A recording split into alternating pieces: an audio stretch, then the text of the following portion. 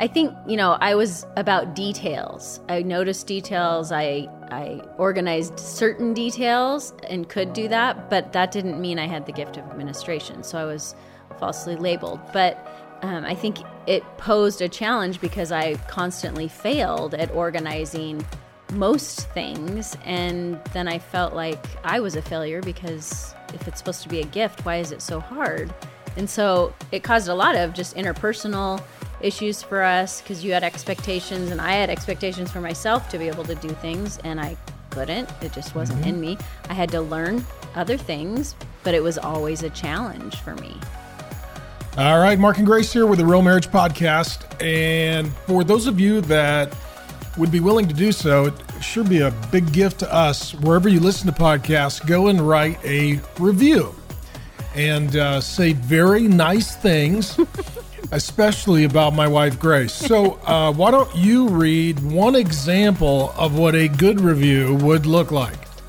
So this one says, my favorite marriage podcast, 5 stars. Thank you. My wife and I love this podcast. I recommend it to all people, regardless of your relationship status. You know it's a great podcast when you talk to your friends and they also are listening to it. Very nice. From Canadian-born 613. They have the internet in Canada? Yeah.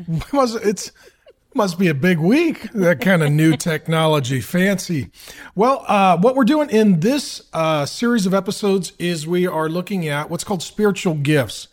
Your divine design, how God made you, made your spouse, and we're looking at the various gifts that God has given to you and how those can work together to build and strengthen your marriage and family. And you may have additional questions, so we've got a full book that we've written. It is over 100 pages on spiritual gifts. But this episode, we're going to talk about the gift of administration. What's that? What is that? Yeah, I heard about it.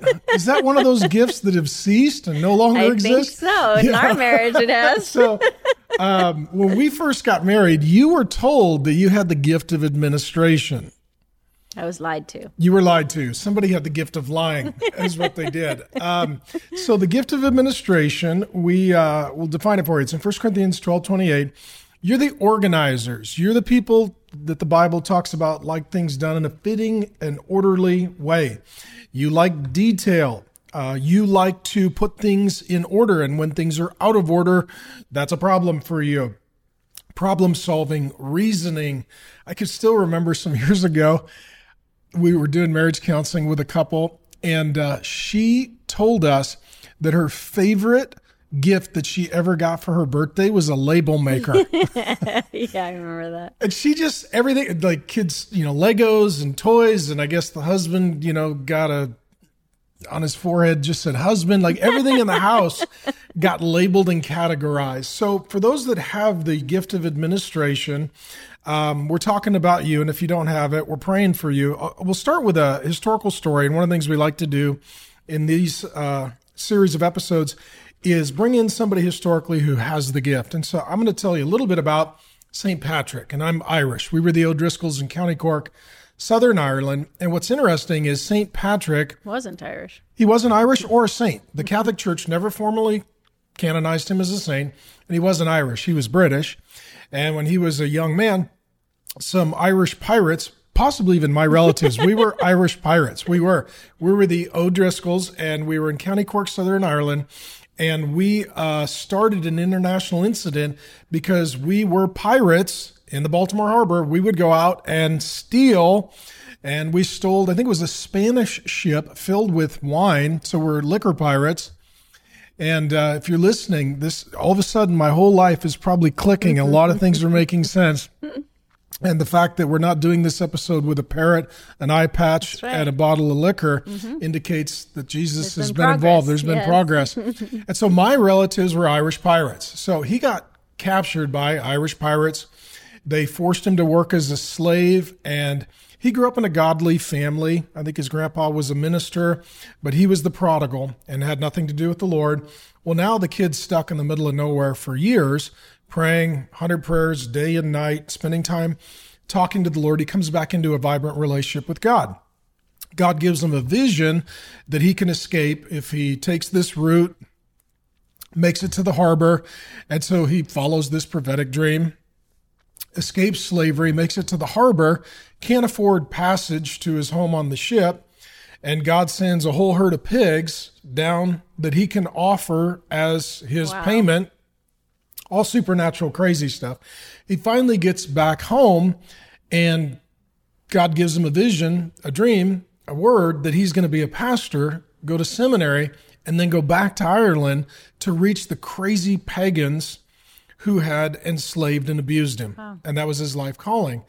And the problem in Ireland, it was very, very tribal, kind of like Afghanistan today, where there's all these warring tribes and nobody really wants a federal government. They don't want order. They like the disorder and the chaos and the wars.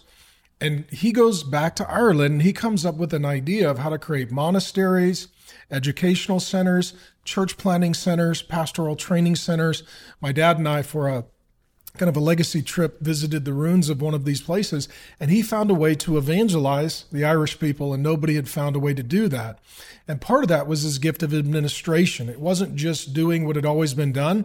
It was figuring out, how do we organize an architect ministry, and how do we reach people for Christ? Because the typical way that everybody does it isn't working. And so if you have the gift of administration, you like problem solving, you like maximizing resources, you like stewardship, you like efficiency. And so, honey, is this a gift that either of us has? No. Not even close. So when we first got married, somebody told you had the gift of administration. So when we got married, I thought, well, that's great. That's your gift. So here's the budget. Here's the schedule. I'm just going to dump all the organizational stuff on you. And how did that go? Fine for the budget. I was great at organizing. You just didn't spend any money. Yeah. I think, I was about details. I noticed details. I organized certain details and could do that, but that didn't mean I had the gift of administration. So I was falsely labeled. But I think it posed a challenge because I constantly failed at organizing most things. And then I felt like I was a failure because if it's supposed to be a gift, why is it so hard?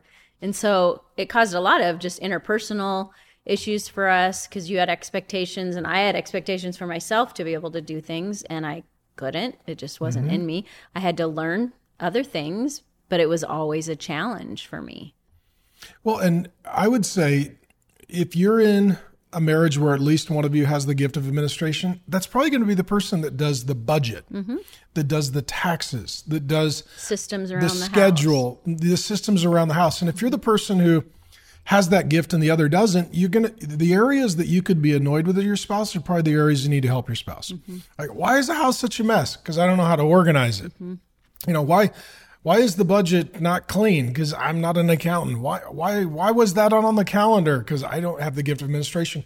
And sometimes what ends up being pain points or even problem points in a marriage are just the practical daily details, putting stuff in the right drawer, somebody picking up the kids, paying the bills, getting the groceries, putting together the meal plan, organizing the holidays, figuring out the schedule.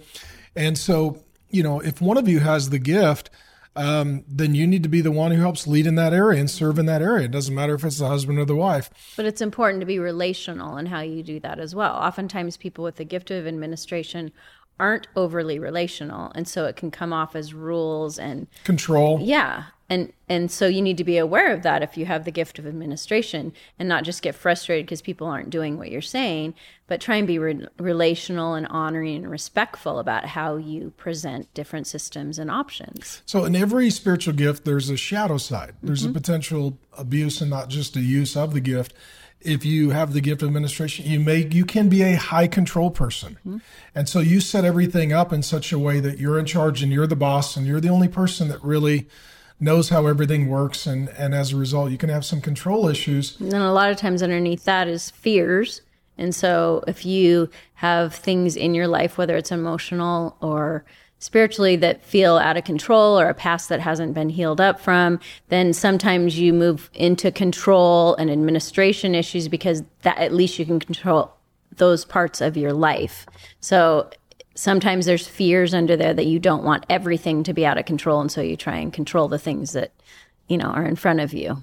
Well, and I mean, we're just going to have an honest conversation, but I can think of certain couples that we know where the husband, for example, probably did have the gift of administration, but there was a brokenness about it, and it led to a high control. Yeah. All of a sudden, he's very, very, very stingy with the money. He's, not wanting her to have a cell phone because he wants to control all communication. He puts a lot of rules and systems in place and then punishes the wife or kids for breaking the rules. But it's not a sin. They're not breaking God's rules. It's like a Pharisee who's got their little, checklist of to do and to don't. And so you've got to be careful if you have the gift of administration that you're not just putting everything in order, but you're creating a life-giving environment for the marriage and the family. So the goal of the gift of administration is not to have everything perfect, but to have a healthy environment for the relationships to flourish. Yep. Otherwise, you would kick everybody out of your house because that would be the easiest way to keep it clean. And you would not allow your children to live with you because they're the ones that keep messing it up. And so, for those who do have the gift of administration, you could be a tremendous blessing to your family, but you also could be the joy kill. You could be the high control person. You could be the, hey, stop making noise. We like it quiet. Hey, don't take that toy out. That messes up the house. And there was a friend of ours some years ago. He's very organized, very tidy, probably OCD kind of level. And finally, his wife looked at him and she said, I don't want to live in a museum. And I can't raise children in an art gallery. Wow. Because he kept trying to turn his home into a museum or an art gallery. And she's like, this is impossible to raise a bunch of kids in it. And for him, it was, how do I keep everything perfect? And she's like, we can't live in a perfect environment as a married couple with children. And so there's something in that gift of administration where it's creating an environment, but not controlling an environment. Yeah, it's good.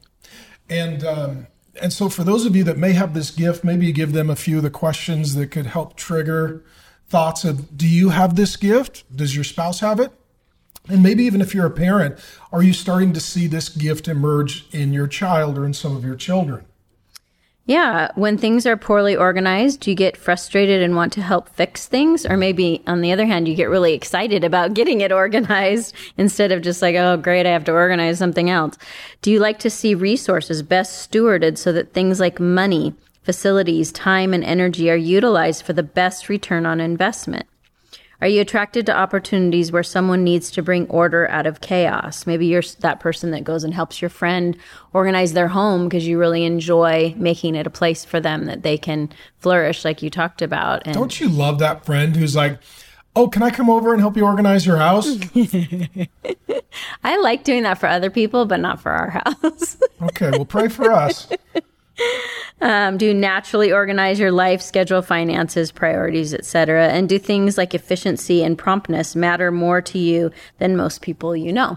So for us, gift of administration, this means weekly we try to have what we call a sync meeting. You probably heard us talk about it a lot. And that is and we have a joint shared calendar. Part of that is it's hard to be one, the Bible says to be one, with two calendars. It's like, how do you be one with two calendars? So we had to go to a common shared digital calendar, and then we have to sit down and go through it so that we can administrate our lives. Because if you don't administrate, organize, architect, design your life together, what happens is whoever puts in the most energy gets to win and the other person loses, and you get to be in control and they feel controlled. And it's like, well, you put everything on the calendar, you put everything on the budget, you got everything you wanted, but you didn't ask me what I wanted. And so maybe we close with this, honey. We just got back from a week in Coronado in San Diego. It's a nice time. But even for us early on, organizing how we do vacations and holidays and days off, we had to figure out how to administrate that even for our marriage. And we didn't do great early on. No, we were constantly frustrated. And I think vacation for a wife and mom is very different than it is for the dad, because the dad gets to take the kids to do all the fun stuff and the mom has to make sure the kids are fed and ready to go for all the stuff. Not sunburned. Pack and get everything ready to go. And so I think because I wasn't naturally organized either, it was even more stressful for me because I wanted to make sure all the details were tended to, but I wasn't, doing it weeks in advance. And so, yeah, we had to learn. And I think, just when you have kids on vacation, as a side note, it's it's not going to be truly a vacation, and that's okay. It's fun, and you get to enjoy seeing your kids have fun, but that's just a side note. So I had to change my definition of vacation, but then you had to learn how you could help me out in serving the kids so that we could enjoy them together when we went on outings, and it wasn't just me doing all the prep and then you spending the money and working hard. As a family, like, you got to pack everybody up. Yep. If you're going to get in a car, somebody's got to figure out how to get everything in the car. Our Suburban looked like an episode of Hoarders. I mean, we had a thing on the top and bikes on the back and stuff hanging out the window. And hey, put your feet up. You got to put a suitcase under your short legs. And then if you're flying, that's a whole nother thing. Oh, wow. Yeah. And now with COVID, it's not like it's easier. And then when you land somewhere, like, how do we keep the kids safe? Where do we all sleep? What's the schedule? How many things do we organize? Do we pack every day with events, or do we allow some freedom and flexibility? And a lot of the fights or disagreements or conflicts in marriage, they're little administrivia issues that turn into pain points. Yep. And so you got to pray about it. You got to talk about it. You got to serve one another, and you got to consider one another. And the more you can try to get your brain, your car, your schedule, your budget around what's next, hopefully you can avoid some of that problem that happens when you're in the middle of it and you weren't prepared for it. And that happens all the time on vacation, day off, holiday, Sabbath, whatever the case may be. And being able to express what's important to each of us on the vacation and our expectations, and then both being willing to flex. Because if I only get what I want or you only get what you want, then we're being selfish. And so being able to flex on, okay, I really want this. Okay, let's do that. But I'll give this up, or, we'll tweak that and do this a little differently. And maybe in the next trip, we'll add that. So being willing to be flexible in that together, but expressing the things that you would enjoy. And so that you can administrate that and plan for that, and even financially, Get it save in the budget for it. and in the schedule. All right. Yeah. And that leads us into the next episode. We'll see you for the next episode, where we're going to get into the gift of Giving. So if you guys fight over money, we'll see you next episode.